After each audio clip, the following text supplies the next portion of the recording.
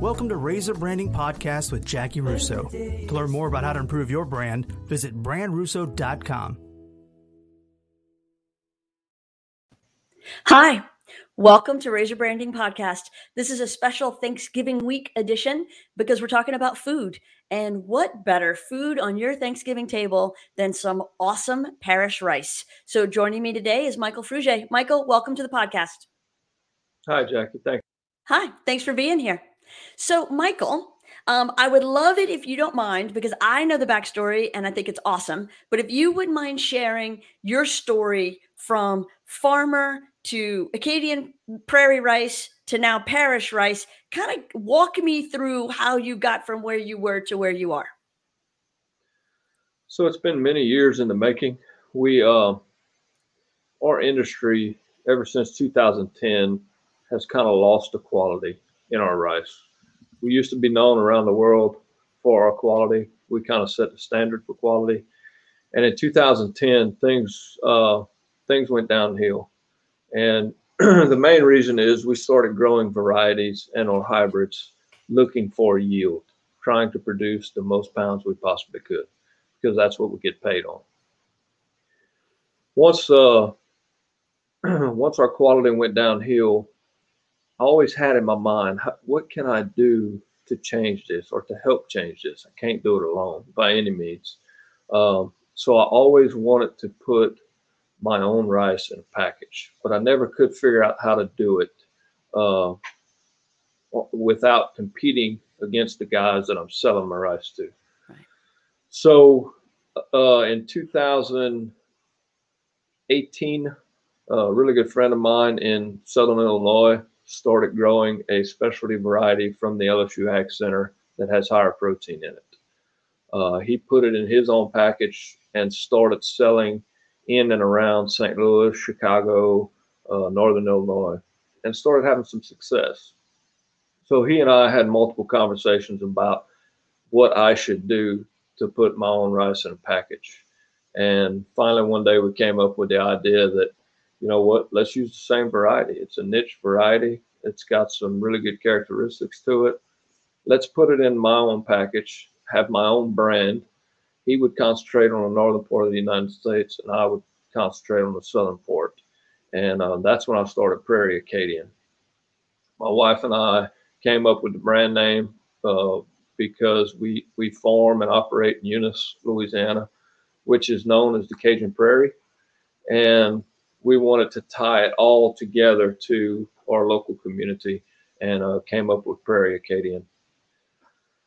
By the time we started, Blake and I, who's the farmer in Southern Illinois, were told by some dietitians that because of the fact that our carb to protein ratio is different in our rice, we should have a lower glycemic index score, which is one of the biggest negatives in white rice or rice period, is the fact that it does not score well on the glycemic index.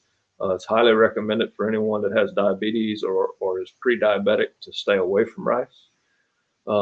So I felt like this was a big deal. So we started an adventure trying to get our rice scored on the glycemic index. We signed a deal with Pennington Biomedical Research Center in Baton Rouge, which is owned by LSU, in late February of 2020. And then COVID hit in March of 2020 and shut everything down. So we did not have any communications with Pennington. We did not know when they were going to be back up operating to be able to run the study for us. So we started looking elsewhere. We found a lab in Toronto, Canada called Equus Clinical Research, who spends a large portion of their time scoring foods on the glycemic index. We contacted them, asked if they could do it and would be willing to do it, and they said absolutely. So they typed up a proposal, sent it to us. We signed it, sent them rice, and they had it done very quickly. We received the results back in late October of 2020, and were way better than we ever dreamed of. We were hoping to see a 10, 15 point difference on the glycemic index, and we saw much more than that. Typically, white rice scores about a 70 on the glycemic index out of 100, which is in the high category.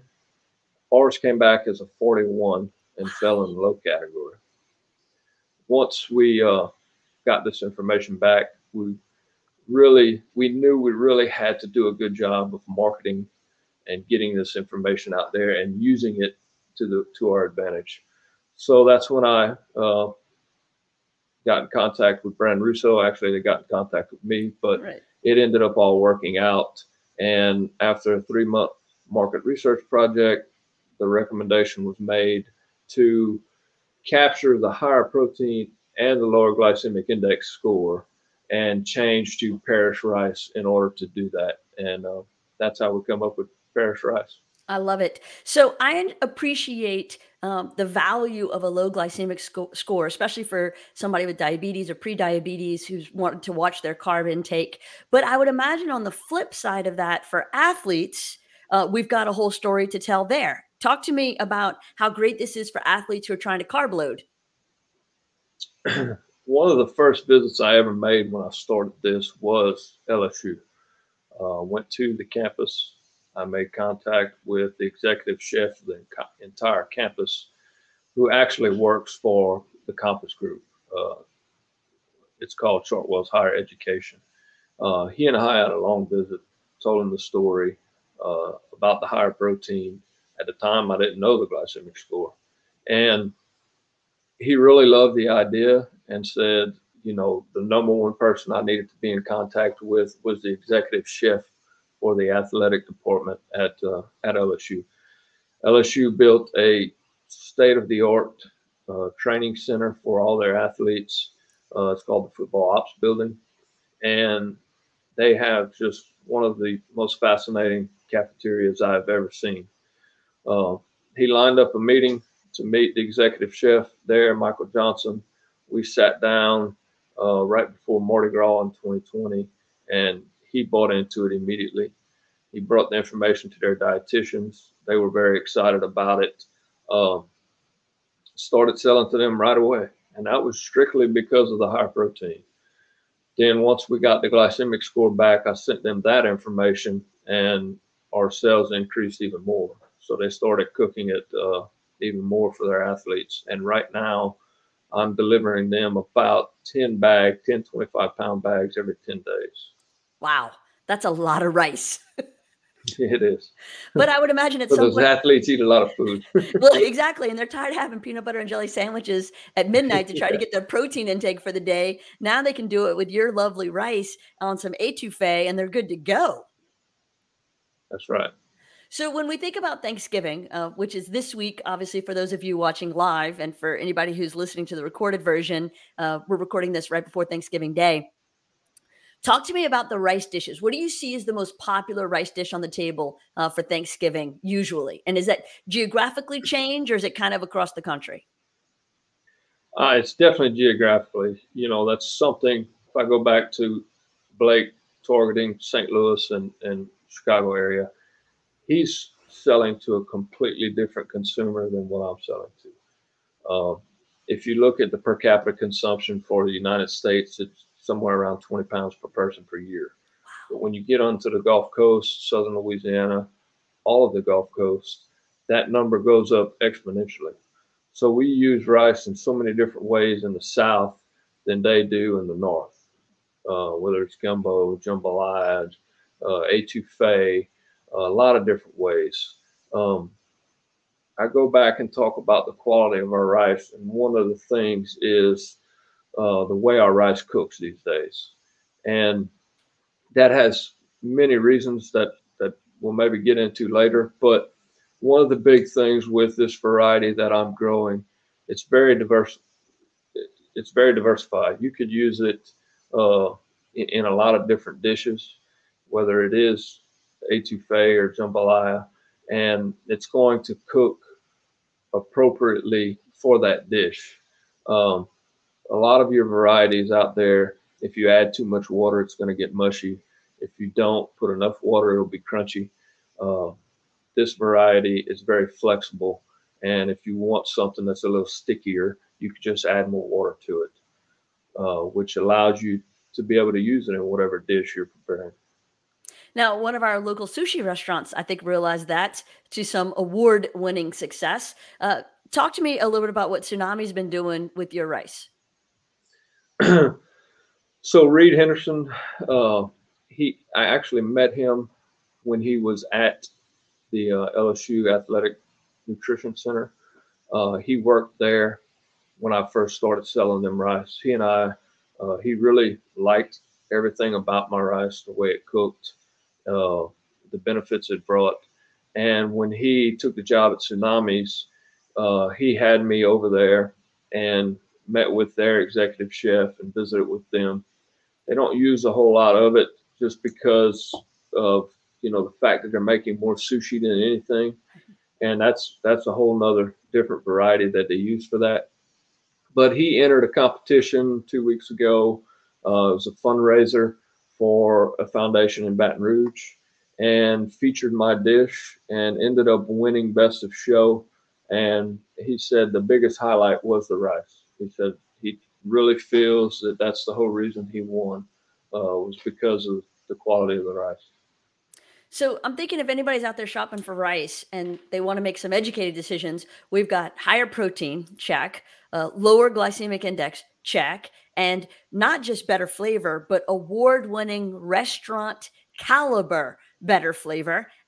How does anybody buy anything else? Like, it feels to me that that's the answer right there. We're still working to get into places. We're not everywhere right now.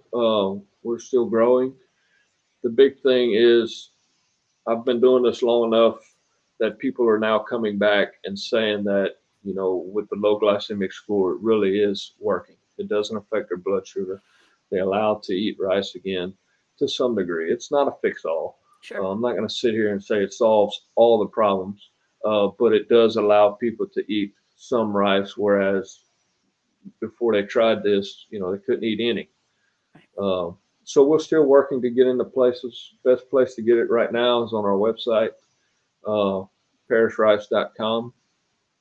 We are working with several distributors to get in stores in and around the Lafayette area and other places in southern Louisiana.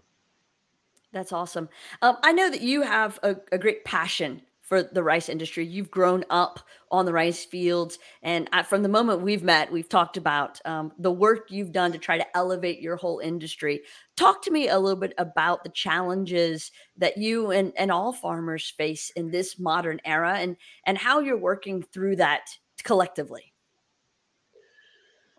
It's really difficult because of all the regulations that we have, which is, it makes it difficult for us, but it's also a good thing uh, to some degree, because it does allow us to provide the safest food in the world. Um, One of the biggest, I guess, challenges for us in marketing is people see things on TV, uh, lawyers advertising to sue for some ag product. And when the consumer sees that, they automatically think or worry that, well, these farmers are producing unsafe food. We go through so many regulatory steps in order to provide the safest food out there. We pride ourselves in that. We have to do so many things. Our margins are so thin and things are so expensive for us to produce a crop that we do the best job we possibly can in conservation, in stewardship, in order to be economically sustainable. Because that's our number one goal, is to keep going, to keep producing food for the everyday consumer. Uh, but just the stigma about U.S. agriculture is one of our biggest hurdles, and that's one of the things that I ultimately want to achieve with this product, is to have, or to be able to touch and speak and visit with the everyday consumer to teach them about what we do. I love when people come to the farm and see what we do, and majority of the time they're just blown away and fascinated at how we do things. And other countries don't have the same regulations as US farmers do, right? So how do we balance the low cost, but perhaps also low quality foreign ag products with the more locally grown and heavier regulated? I feel like that's confusing for consumers sometimes, especially those that are price conscious. So it's funny you say that. It's one of our biggest discussions right now as we speak.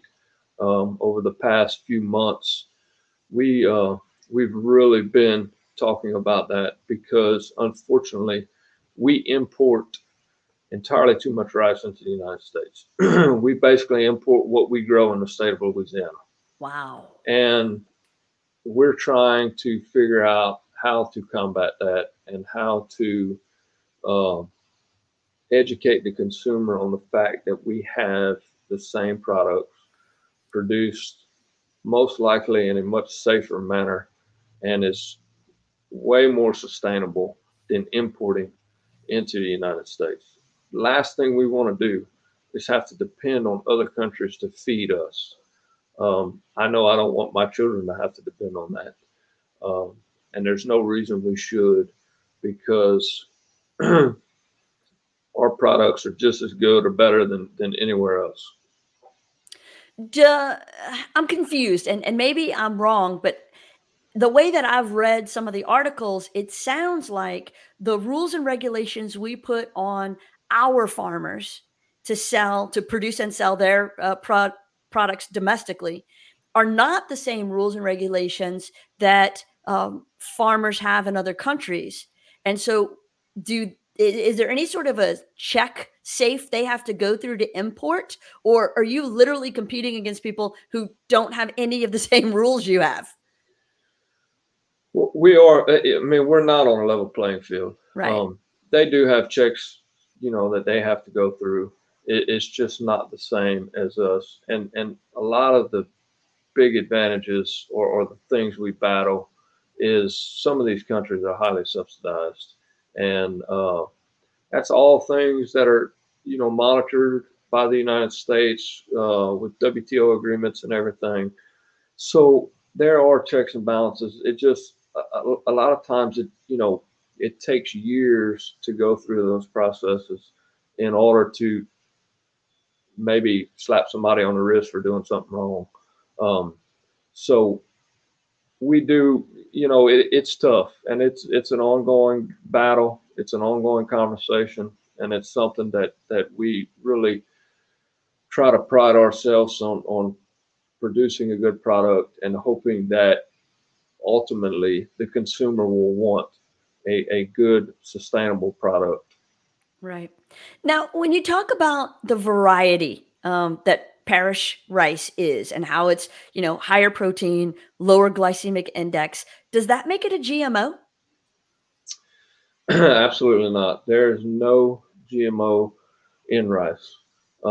It's actually highly frowned upon and not allowed in rice.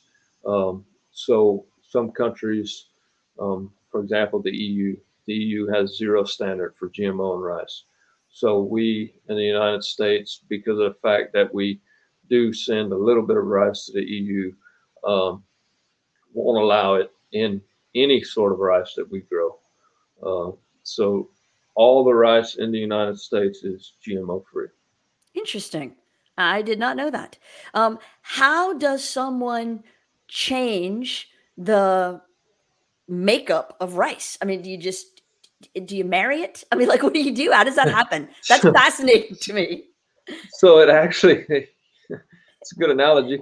Um, it's through the breeding process, just crossing different genetics, uh, and it takes time, a lot of time.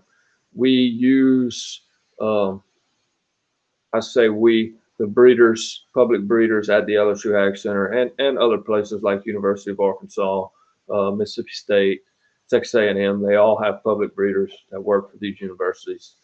And they'll use a winter nursery in Puerto Rico which allows them to grow 2 or 3 generations in one year.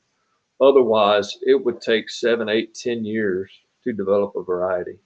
The winter nursery allows them to speed up that process.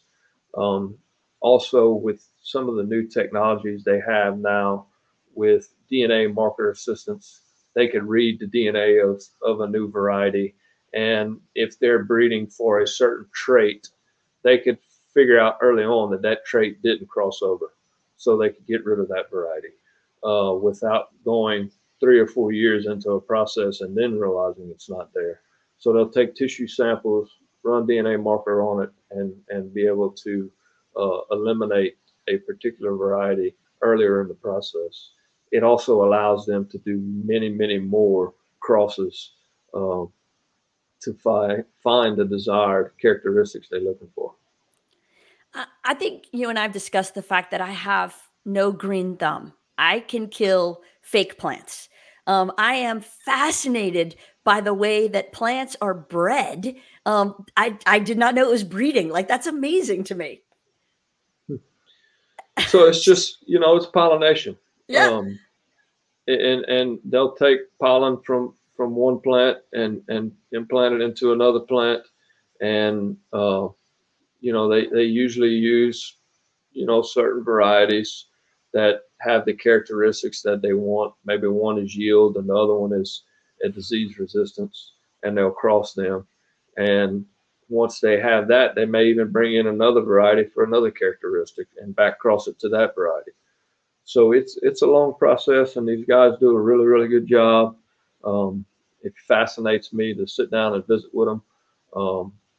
I have a really good relationship with Dr. Steve Linscomb, who was the breeder at the Rice Research Station in Crowley for many, many years. And now we have Dr. Adam Famoso, who is phenomenal. He's brought in a lot of new technology in order to speed up the process, like this DNA marker assistance technology that I talked about. And it just fascinates me to sit down with those guys and listen to the process of how they do things and how much they do in a given year. Right. Simone asks, when did you discover your passion for high quality rice versus high quantity? And do you ever look at other countries for inspiration on how to do things right or not right? So the whole quality thing, like I said, really came to light in 2010. Once our quality started going down and we started losing market share in other countries, we really, really depend on exporting rice in the southern United States. We have to export 50% or so of what we grow. Well, wait, I don't mean to interrupt, but so we export and we import? Yeah. Yeah. That doesn't make sense to me. So we export to countries, Central America, Mexico. Mexico is one of our biggest, if not the biggest. So we're exporting something that they like. Unfortunately, we're importing, majority of what we import is jasmine, Thai jasmine rice, which is an aromatic rice. Until the past few years, we did not export nearly as much as we do now. Our exports have really, really grown and gotten bigger every year over the past 3 to 5 years, I would say. And I think a lot of that has to do with our quality. People have found that this Thai jasmine cooks well. It cooks consistent every time. And the demand for that has really grown. We do grow jasmine rice in the United States. And that's part of the whole consumer education, is just educating people on the fact that we do grow jasmine rice here in the U.S. And it does have good quality, and it will cook the same every time because it's a one single variety in a package. Interesting.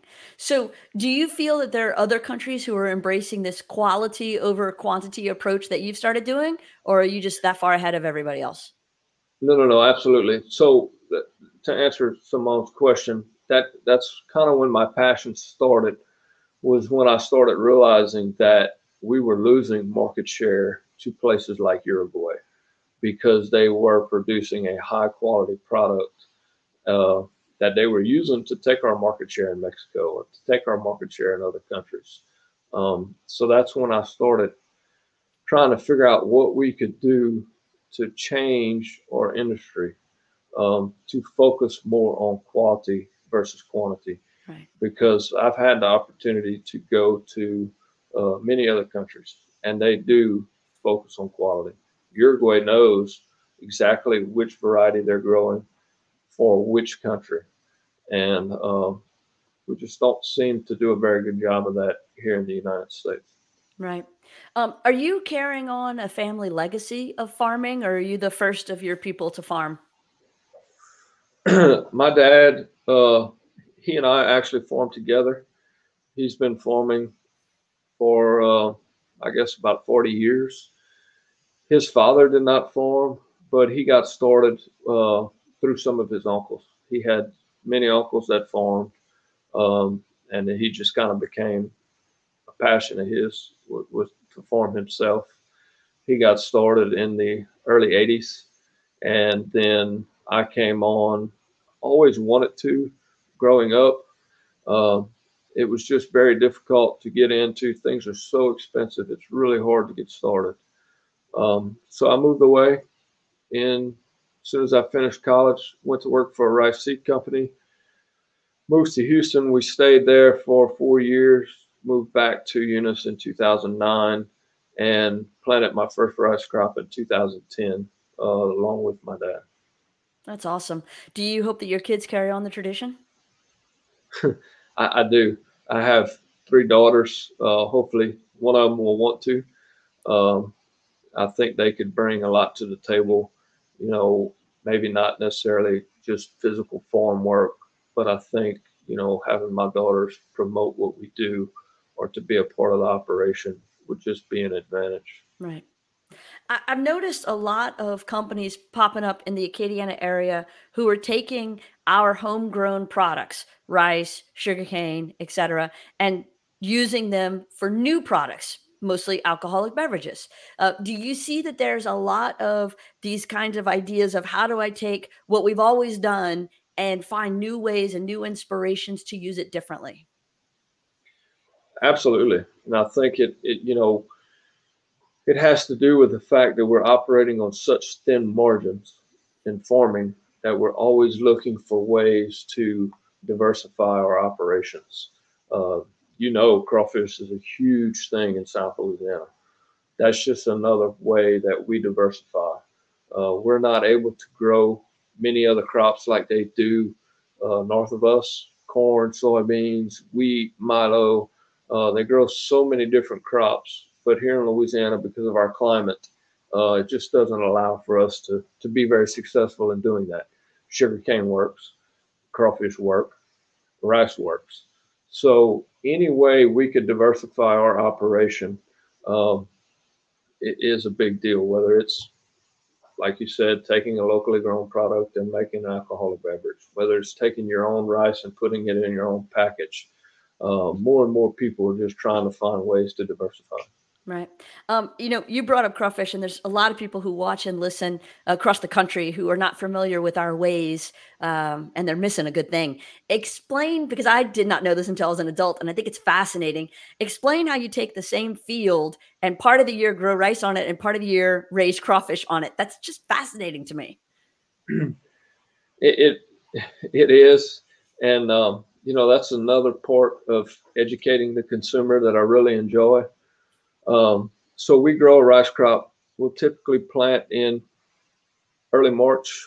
Um, we'll grow this out and harvest in, say, late July, early August.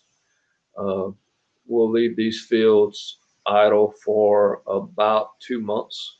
And the end of September, first part of October, we'll start pumping water on the field for the crawfish. Um, Most of the time, we don't start catching crawfish till January, but there are some people, particularly south of I-10, that'll start in November and run a little bit November, December. But things really kick off as the springtime comes in the February, March, April. That's really when we're most productive uh, with the crawfish. Well, that works out nicely because most people around here observe the Lenten practice of only eating seafood, or not eating red meat at least, on Fridays. And so crawfish becomes quite the lovely replacement for any meat that they're not eating due to Lenten constrictions. Um, to me, when I think about noble professions, I think about armed services, I think about first responders, and I think about farmers. I mean, it's about as Americana as you can get. And I go all the way back to when I was in high school and Willie Nelson was doing Farm Aid and John Cougar Mellencamp was singing about the plight of the farmer. And we're 40 years, which I'm going to adjust to that being 40 years ago. We're 40 years farther in now. Is it getting better, or is the small local farmer having an easier or harder time competing against the bigger companies who seem to be kind of taking over? It sounded like. We don't necessarily have that issue in rice. We still have a lot of mom and pop operations, small farm. I mean, we're getting bigger. Even ourselves, on our operation, we continue to grow.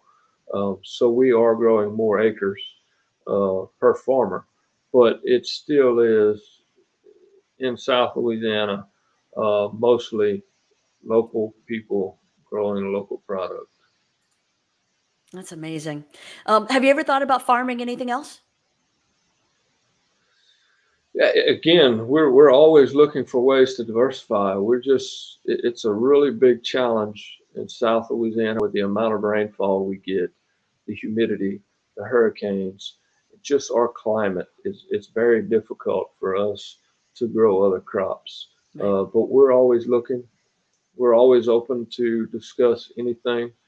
The number one goal for us is to be economically sustainable. So anything we can do to do that, we try our best to do. That's awesome. I know that for most people, 2020 was really impactful to their businesses, and not being able to have people come in to their locations, having a transition, other than the times when you couldn't get in touch with Pennington because they were going through all their challenges. How much did it affect the farming community? Were people eating more rice, less rice? Was that a big impact on y'all at all? We actually, the consumption of rice, when the pandemic first started, went up exponentially. You could remember seeing pictures on the local news channels of grocery store shelves being empty. Right. Everybody just went in and bought up everything they possibly could. So it really did not hit us hard during 2020. Actually, middle to latter part of 21 has been much more difficult for us than 2020 was. We're having a very difficult time getting products, and that's products to keep our equipment running. That's anything that we rely on every day is getting harder and harder to get. The scary thing is it looks like it could continue into 2022. It's going to be very challenging for us going into next year if we can't get these products like fertilizer or herbicides to control the weeds in our rice crops.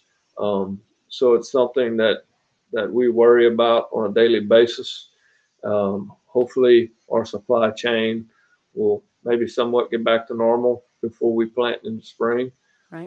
But it's going to be really difficult for it to turn back to 100% by then. Right. No, that's awful. And I can only imagine the impacts that trickle down is going to continue to have. Because if you don't have the materials you need to grow what you need, then the store shelves don't get filled up again. I wonder if so many people buying rice, especially, was the comfort food of it. It's filling, it's warm, it makes you feel like home and a home cooked meal. So yeah, I could see why people bought so much rice last year. They needed that sense of comfort.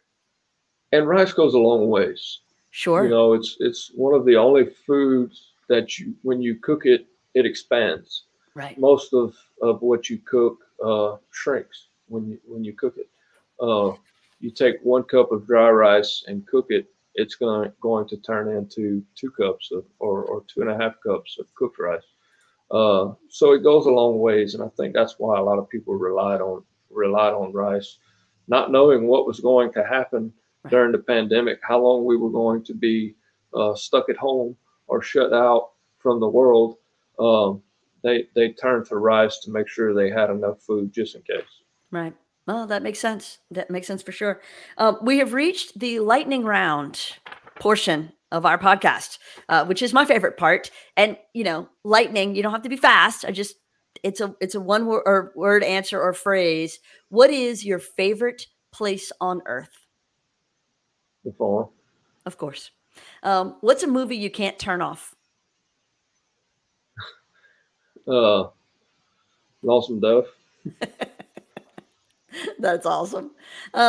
What TV show do you like to binge watch? Yellowstone. Okay, seriously, I just got into it this year because Slade dressed as Rip for Halloween and he looks just like him. So I was like, all right, fine, I'll watch it. And now in 2 weeks, I had to binge the whole thing to catch up. It is an amazing show. It is. We did the same thing. We got turned on to it during the pandemic, middle of 2020. So we had to catch up really fast. Yeah. And it's a good show. I think about you actually watching it now. I see some similarities, but maybe not in some of their extracurricular activities. And I would hope you've never had to defend your farm the same way they have to defend their land. But that being of the earth, being incredibly connected to nature, that to me is a strong similarity in a good way. And it does have some similarities to agriculture because we are losing land every day to growing cities. So we are producing more food on less land. So we don't defend it in the same way they do, but it is a battle in some places. Here we are sitting in Lafayette, and Lafayette has grown exponentially in the Youngsville, Broussard area. And a lot of that used to be sugarcane. Right. So we do have some of the same similarities. They just put it in a little different way. Well, I just think their story is maybe a little more dramatic than yours. But yes, I think the root of it is the same. Yeah. What's your favorite book? I don't read very much. That's all right. I forgot the name of it. One of our rice economists wrote a book, The Grains of the World, I think the name of it was. And it really interested me because he talked about long-term effects and the things that are really going to change agriculture, like water. And it was very interesting. That's fascinating. It's fascinating to me that somebody wrote an entire book on rice. I just love that. How about podcasts? Do you listen to podcasts when you're out in the field working, or do you listen to music? I listen to music. Yeah. What is your favorite car or automobile? GMC. Okay. Truck. All right. Favorite festival? And I feel like I know the answer to this, but I'm going to let you say it. I have to say the Rice Festival. I was thinking you would say the Rice Festival. Yeah. I mean, you could have gone with Crawfish Festival, but Rice Festival felt more right. Right. What is your pettiest pet peeve? People not working. Mm-hmm. Mm-hmm. Part of the issues that we're dealing with today is because people are not working. No, I'm sure. I am sure. And especially working in fields that are hard, physical labor, challenging actual work. It's easy to sit at a desk in front of a computer. That's an easy job. Your job is a hard job. How about your favorite musician? George Strait. Okay. Now, are you a karaoke guy? Do I imagine Michael Frugier ever gets up on stage and does karaoke? No, not so much. No, negative. Favorite sport to watch? College football or college baseball. Sure. Go Cajuns? Yeah, I mean, I pull for all the state schools. All right. I went to LSU, so you go Tigers. I get LSU. It. All right. Yeah. I'm just saying this year you may want to wear more red than purple. That's right. Again, I feel like I know the answer to this one, but your favorite meal or food? Rice and gravy. Yeah. Of any sort. What's your favorite way to treat yourself? Hunting. All right. And what hunting season are we in right now? Just about all of them. Okay. Duck season, deer season. Gotcha. Gotcha. What's the question that I should have asked but didn't? Hmm. You could say I was thorough. That's all Why right. I'll take it. why do we do what we do? Why do you do what you do? It's just a passion to produce food for other people, knowing that we're feeding families, feeding kids, feeding the world.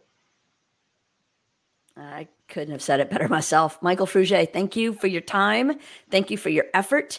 Thank you for your harvest. Thank you for putting food on our tables, and happy Thanksgiving. Happy Thanksgiving to you, and thanks for having me. Thanks for being here. And for everybody watching and listening, thank you all very much. And I hope you have a happy holiday as well. To do.